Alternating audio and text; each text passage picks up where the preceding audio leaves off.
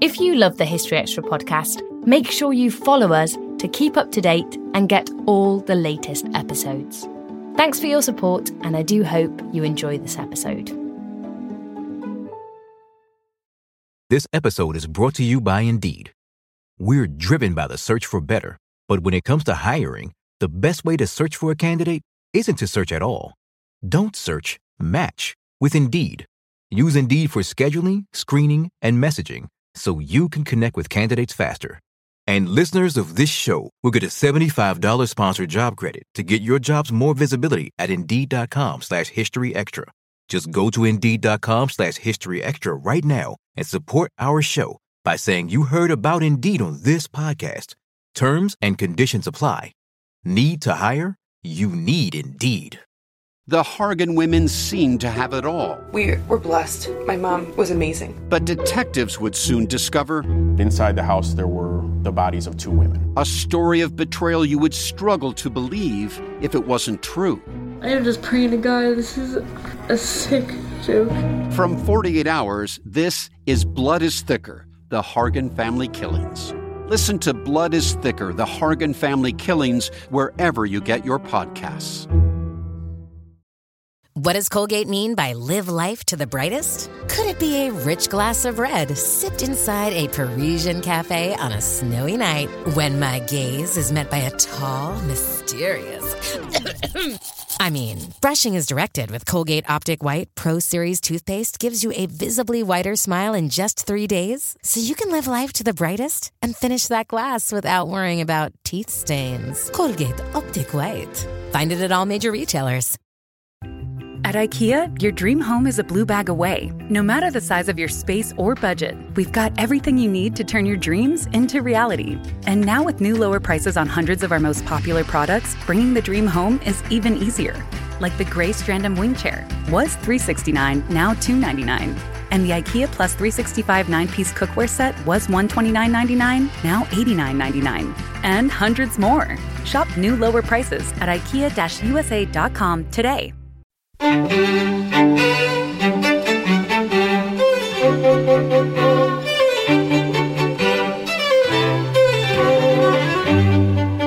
Hello and welcome to the History Extra podcast from BBC History Magazine, Britain's best-selling history magazine.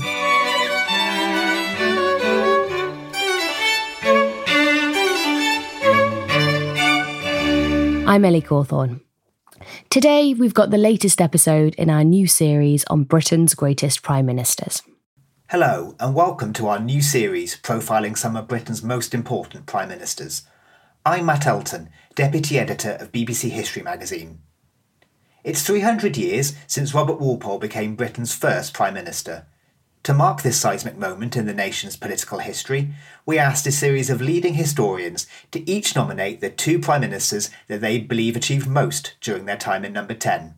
Today we'll be hearing from historian Charlotte Lydia Riley, whose second choice was Harold Wilson, whose 1960s premiership came to embody that decade's progressive and modern outlook.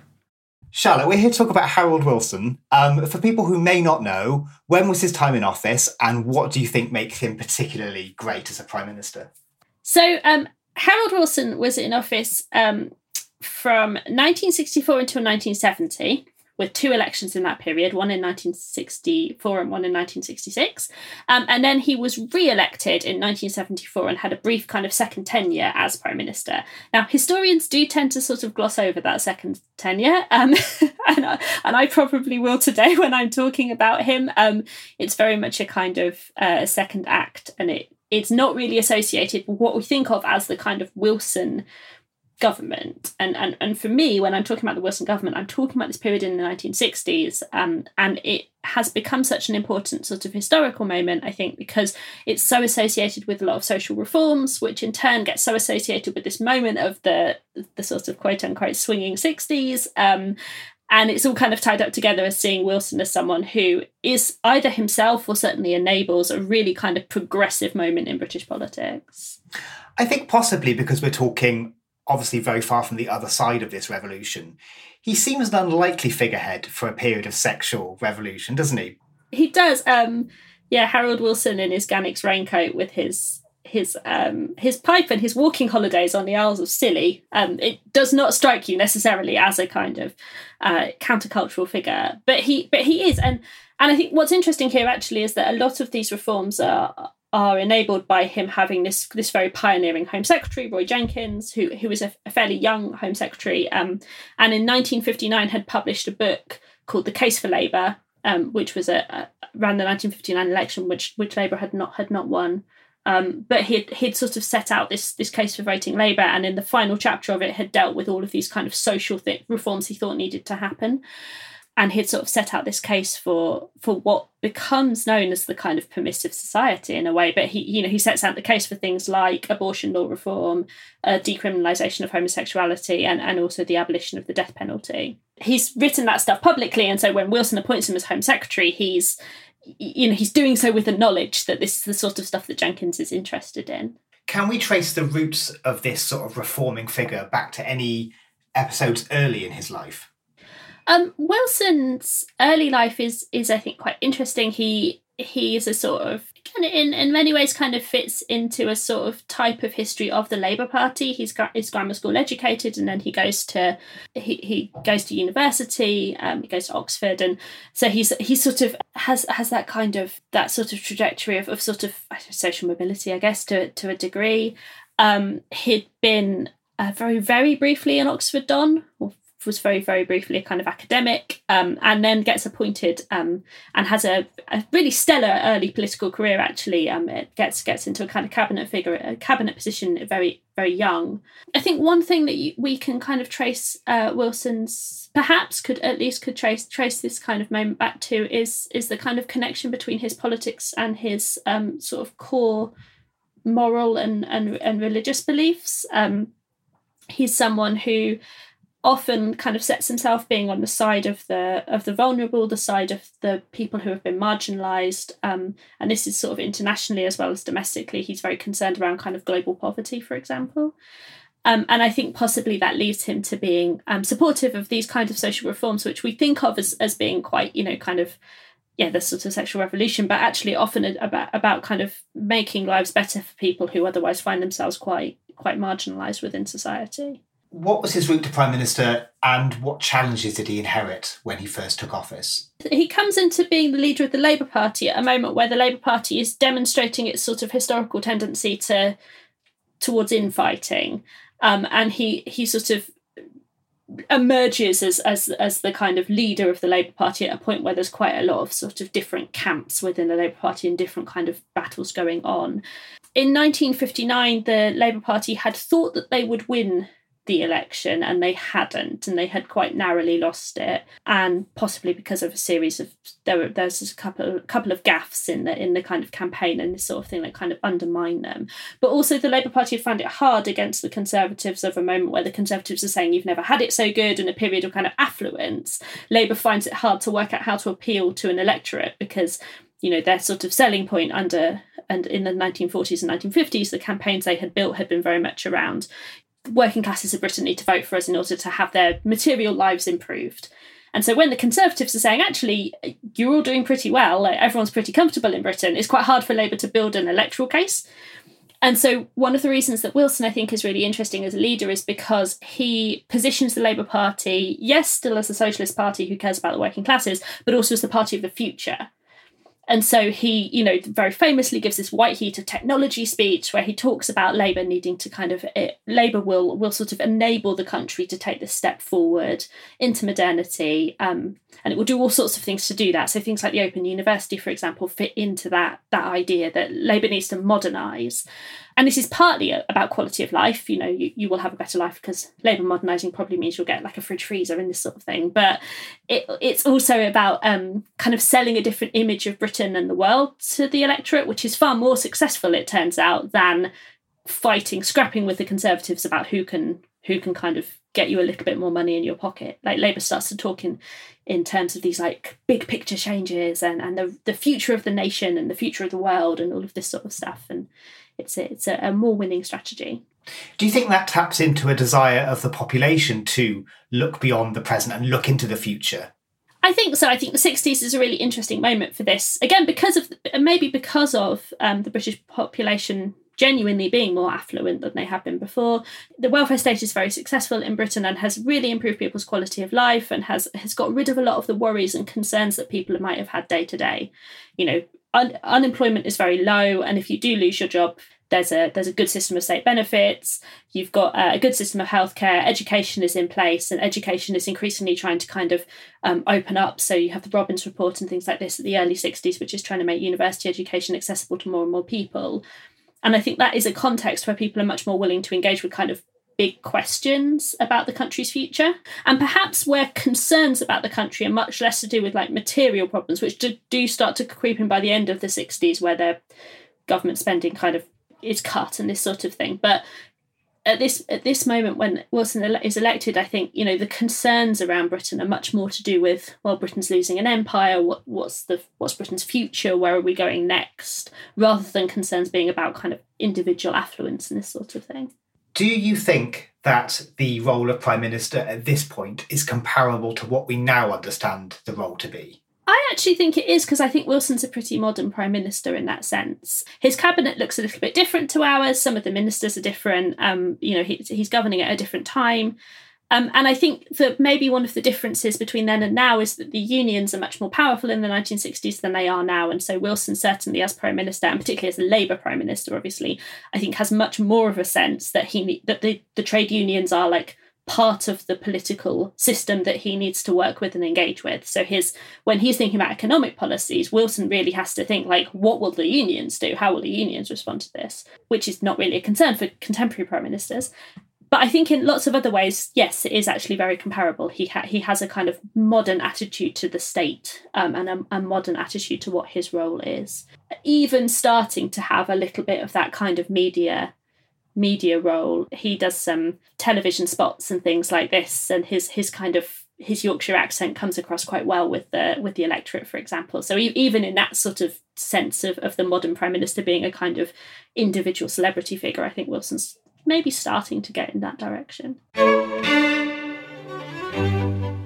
Still to come on the History Extra podcast.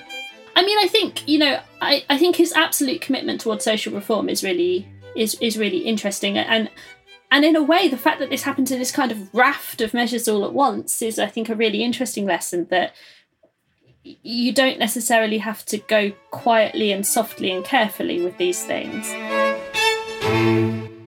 This episode is brought to you by Indeed. We're driven by the search for better, but when it comes to hiring, the best way to search for a candidate isn't to search at all. Don't search, match with Indeed. Use Indeed for scheduling, screening, and messaging so you can connect with candidates faster. And listeners of this show will get a $75 sponsored job credit to get your jobs more visibility at Indeed.com/HistoryExtra. Just go to Indeed.com/HistoryExtra right now and support our show by saying you heard about Indeed on this podcast. Terms and conditions apply. Need to hire? You need Indeed. We don't always realise just how much our negative thoughts and experiences stick with us and weigh us down. You may find your brain constantly running through a highlight reel of bad moments. That comment your friend made last week that hurt your feelings. That frustrating thing your mum does. Or that silly thing you said in a meeting. Maybe it's time to get it all off your chest. Whether it's a tiny annoyance or something much bigger, talking about it can give you some relief and lead you to a potential solution. That's where therapy comes in. It's a safe space to share whatever's weighing you down and learn to process it, so your internal highlight reel can focus on the good stuff. And BetterHelp offers affordable online therapy on a schedule that works for you. Connect with a licensed therapist by text, phone, or video call. Start the process in minutes and switch therapists anytime. Let it out with BetterHelp. Visit betterhelp.com/historyextra today to get 10% off your first month. That's BetterHelp, HELP.com/historyextra. No matter what you're looking for in a non-alcoholic beer, there's only one name that has it all. Athletic Brewing Co. Full flavor? It's athletic. Huge variety? It's athletic. Award-winning styles you can get online, at the bar, or the grocery store? It's athletic. In fact, when it comes to amazing non-alcoholic beer, there's no question. It's athletic. Ask for it and find out. Go to askforathletic.com to find your closest retailer today. Near Beer. Are there 2 or 3 episodes that you think define his tenure or that you think were particularly important? So it's interesting, I think, because I think really there are these moments around social reform. So the decriminalisation of abortion, the partial limited decriminalisation of homosexuality, which obviously is not kind of there's not equal rights for gay people, but for the first time it's not illegal since 1885, and the abolition of the death penalty for murder, and also kind of things here as well. So the removing of theatre censorship and things like this as well, which contributes to a sense of increasing sense that things like satire, for example, are possible, and that politicians become fair game for that. So those kind of social reforms.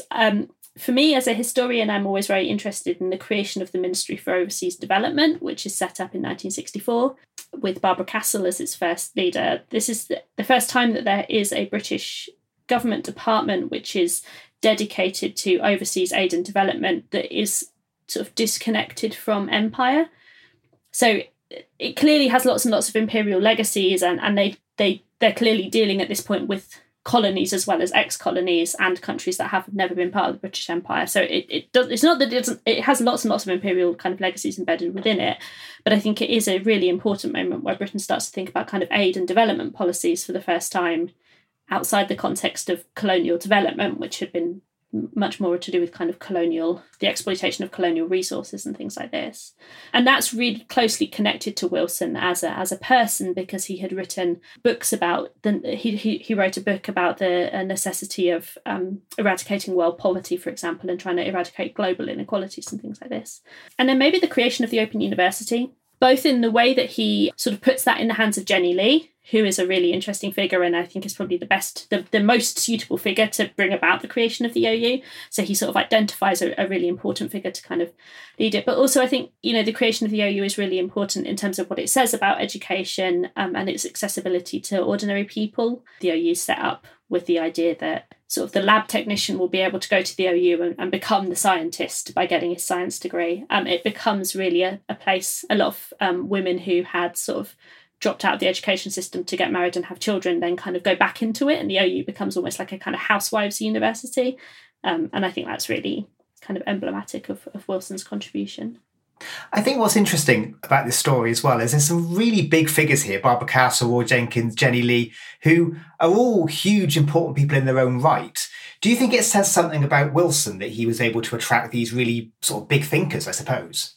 I think so. And then, I think Wilson's cabinet has all these figures in who we know, right? Like all of these really, very, very important Labour Party politicians. I mean, one of his problems is then keeping them all in check and managing the relationship between them. And that becomes more and more difficult for him, I think. But I think it's also just a really exciting time for the Labour Party. I think the 1960s is a really interesting moment. It's a sort of a generation of politicians who had either kind of got their first taste of politics in the 1945 government. A lot of these people were elected for the first time in the 1945 landslide and are now kind of 20 years later at the height of their political careers, like working for Wilson.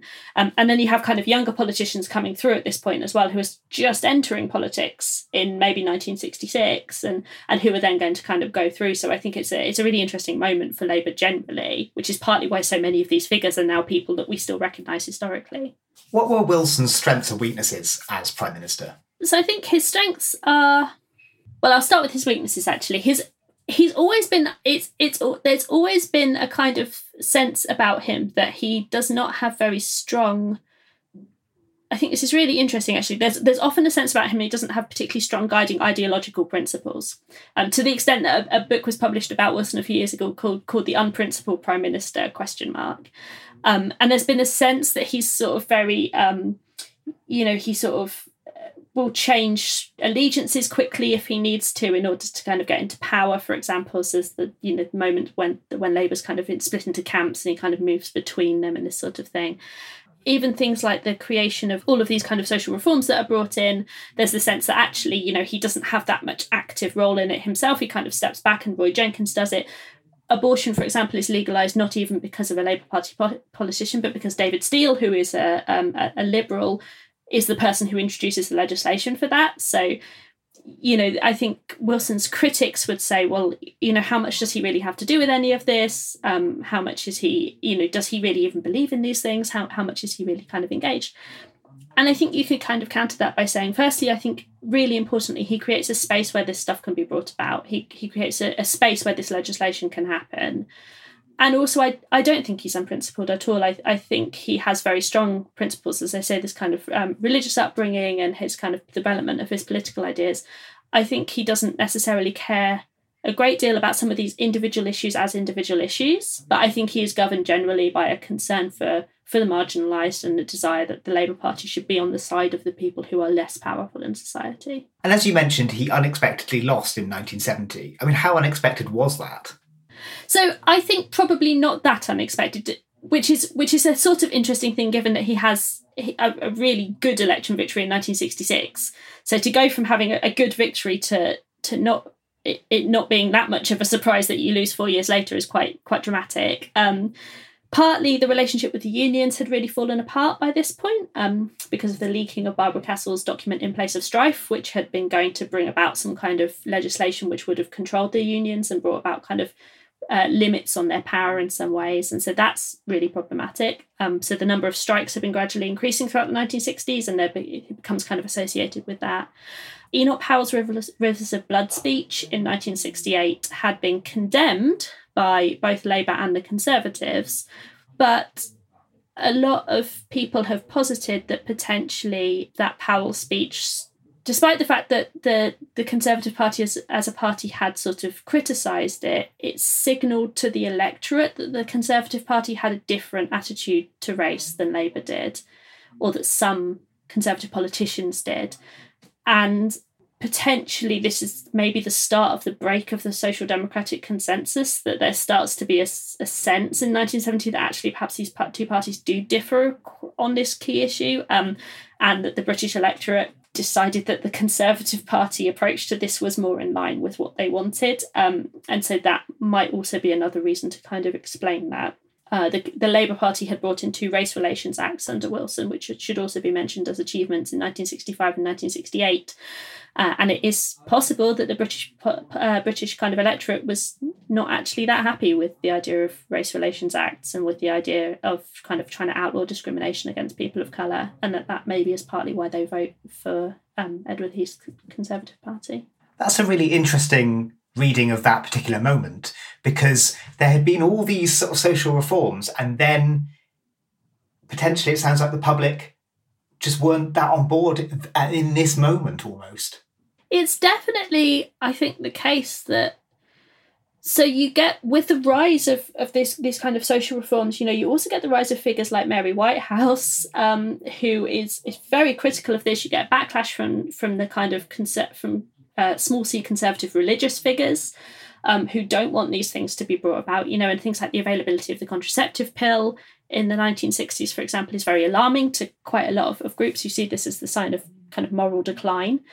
And the sort of sense of the silent majority, which is a term you more often hear in kind of connection with the United States in this period, but the idea that actually there are people in Britain who see the permissive society very much as a bad thing. They see permissive very much as a word that they don't want to be associated with. Roy Jenkins himself said, people talk about this as the permissive society, and I prefer to think of it as the civilised society, that things like the death penalty actually are not things we should hang on to because we think they sort of keep society in check, but they're sort of relics of a bygone age. I think it's definitely true that there are people in Britain in the 60s who think that these Labour Party reforms are really problematic in terms of their sort of moral signals in society. If you could ask Wilson a question, what would you ask? I think I'd really want to grill him on his principles, because there is this idea that he is quote unquote an unprincipled Prime Minister. So I think I'd really want to know, actually, what does he think about things like abortion reform? What does he think about the legalisation of homosexuality? How does he feel about getting rid of the death penalty? All of this stuff that as historians we often talk about, he created a space in which these things could happen. I think I'd want to really pin him down on what he actually felt about them and whether he thought these were a good thing or not. Do you think he's a slightly elusive figure? I think he is, which is funny because he's not undocumented. He's left loads of, he's left vast quantities of private papers and this sort of thing, but I think in a way you sort of have Wilson and Heath and this kind of, all of the politicians who come before Thatcher in a way just get ever so slightly eclipsed, I think, in terms of their personal, they're all really, when it comes down to it, you have sort of 20 years of fairly affable, fairly reasonable seeming, fairly affable white middle class men as prime ministers, right, for like 2 decades after the Second World War. And then Thatcher comes in and is very different and sort of shifts our understanding of what it means to be a prime minister. And perhaps this means that people like Wilson as individuals get ever so slightly, our ability to engage with them gets ever so slightly lost, or they don't grab the imagination perhaps in the same way. And do you think there are lessons here in our stories here that we should take more note of in 2021? I mean, I think, I think his absolute commitment towards social reform is really interesting. And in a way, the fact that this happens in this kind of raft of measures all at once is, I think, a really interesting lesson that you don't necessarily have to go quietly and softly and carefully with these things. And actually, quite a lot of these reforms happen in advance of public opinion shifting. So, the Labour Party gets rid of the death penalty before the British public, before there is a majority in support of that, right? They do it, and then the assumption is that British public opinion will catch up. And the same with the legalisation of homosexuality to some extent, the same with the legalisation of abortion. Like, if you think these things are right, you should bring them in and then work on winning people over to the thing that's happened. And I think that's quite an interesting lesson for politicians today who perhaps are a little bit more concerned with desperately trying to focus group everything and shape everything and trying to sort of respond to public opinion. Whereas I think the Wilson government in many ways is sort of setting out what they think should happen and bringing about reform, and then you worry about public opinion later. Or sometimes, lose the next election, but at least then you've done the things you set out to do, you've made the changes that you wanted to make. Thanks for listening. This podcast was produced by Ben Hewitt, Jack Bateman and Brittany Colley. Tomorrow, Ayanna Thompson will be joining us to discuss her new book on the history of blackface.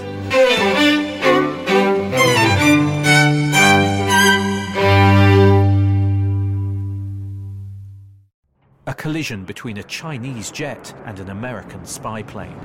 He came and rammed into our left wing. With relations increasingly strained, what are the chances of things spinning out of control? The Western world was asleep. I'm Gordon Carrera. I'll be exploring the friction in this most important of relationships and asking, has the West taken its eye off the ball? You cannot ignore China. From BBC Radio 4, this is Shadow War, China and the West. Listen wherever you get your podcasts.